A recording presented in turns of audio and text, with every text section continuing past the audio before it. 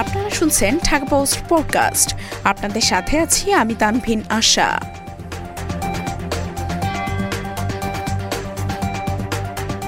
মেঘনা নদী থেকে 13 ডাকাত আটক।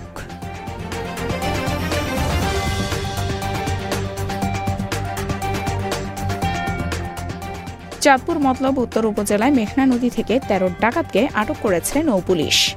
শনিবার বিকেল 5টায় অভিযান চালিয়ে উপজেলার এখলাসপুরের মেঘনা নদী থেকে তাদের আটক করা হয়। মোহনপুর নৌপুলিশ ফাঁড়ির ইনচার্জ মোহাম্মদ মনিরুজ্জামান বলেন, মেঘনা নদীতে ডাকাতি হচ্ছে এমন সংবাদ পেয়ে এখলাসপুর এলাকা থেকে 13 ডাকাতকে আটক করা হয়। তাদের কাছ থেকে 26টি অ্যান্ড্রয়েড ও 33টি বাটন ফোন সহ 59টি মোবাইল, 10টি রামদা, 2টি পাইপ গান, 4টি ছুরি, 1টি শাবল, 4 রাউন্ড গুলি ও 6টি বোমা উদ্ধার করা হয়েছে। এ ঘটনায় মামলার প্রস্তুতি চলছে। তিনি আরও বলেন, পুলিশ ও ডাকাতদের গোলাগুলিতে সালাউদ্দিন নামে এক ডাকাত গুরুতর আহত হওয়ায় তাকে মতলব উত্তর উপজেলা স্বাস্থ্য কমপ্লেক্সে ভর্তি করা হয়েছে।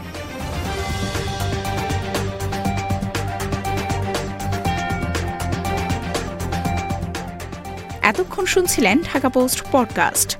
দেশ বিদেশের সর্বশেষ খবর জানতে ভিজিট করুন www.dhakapost.com।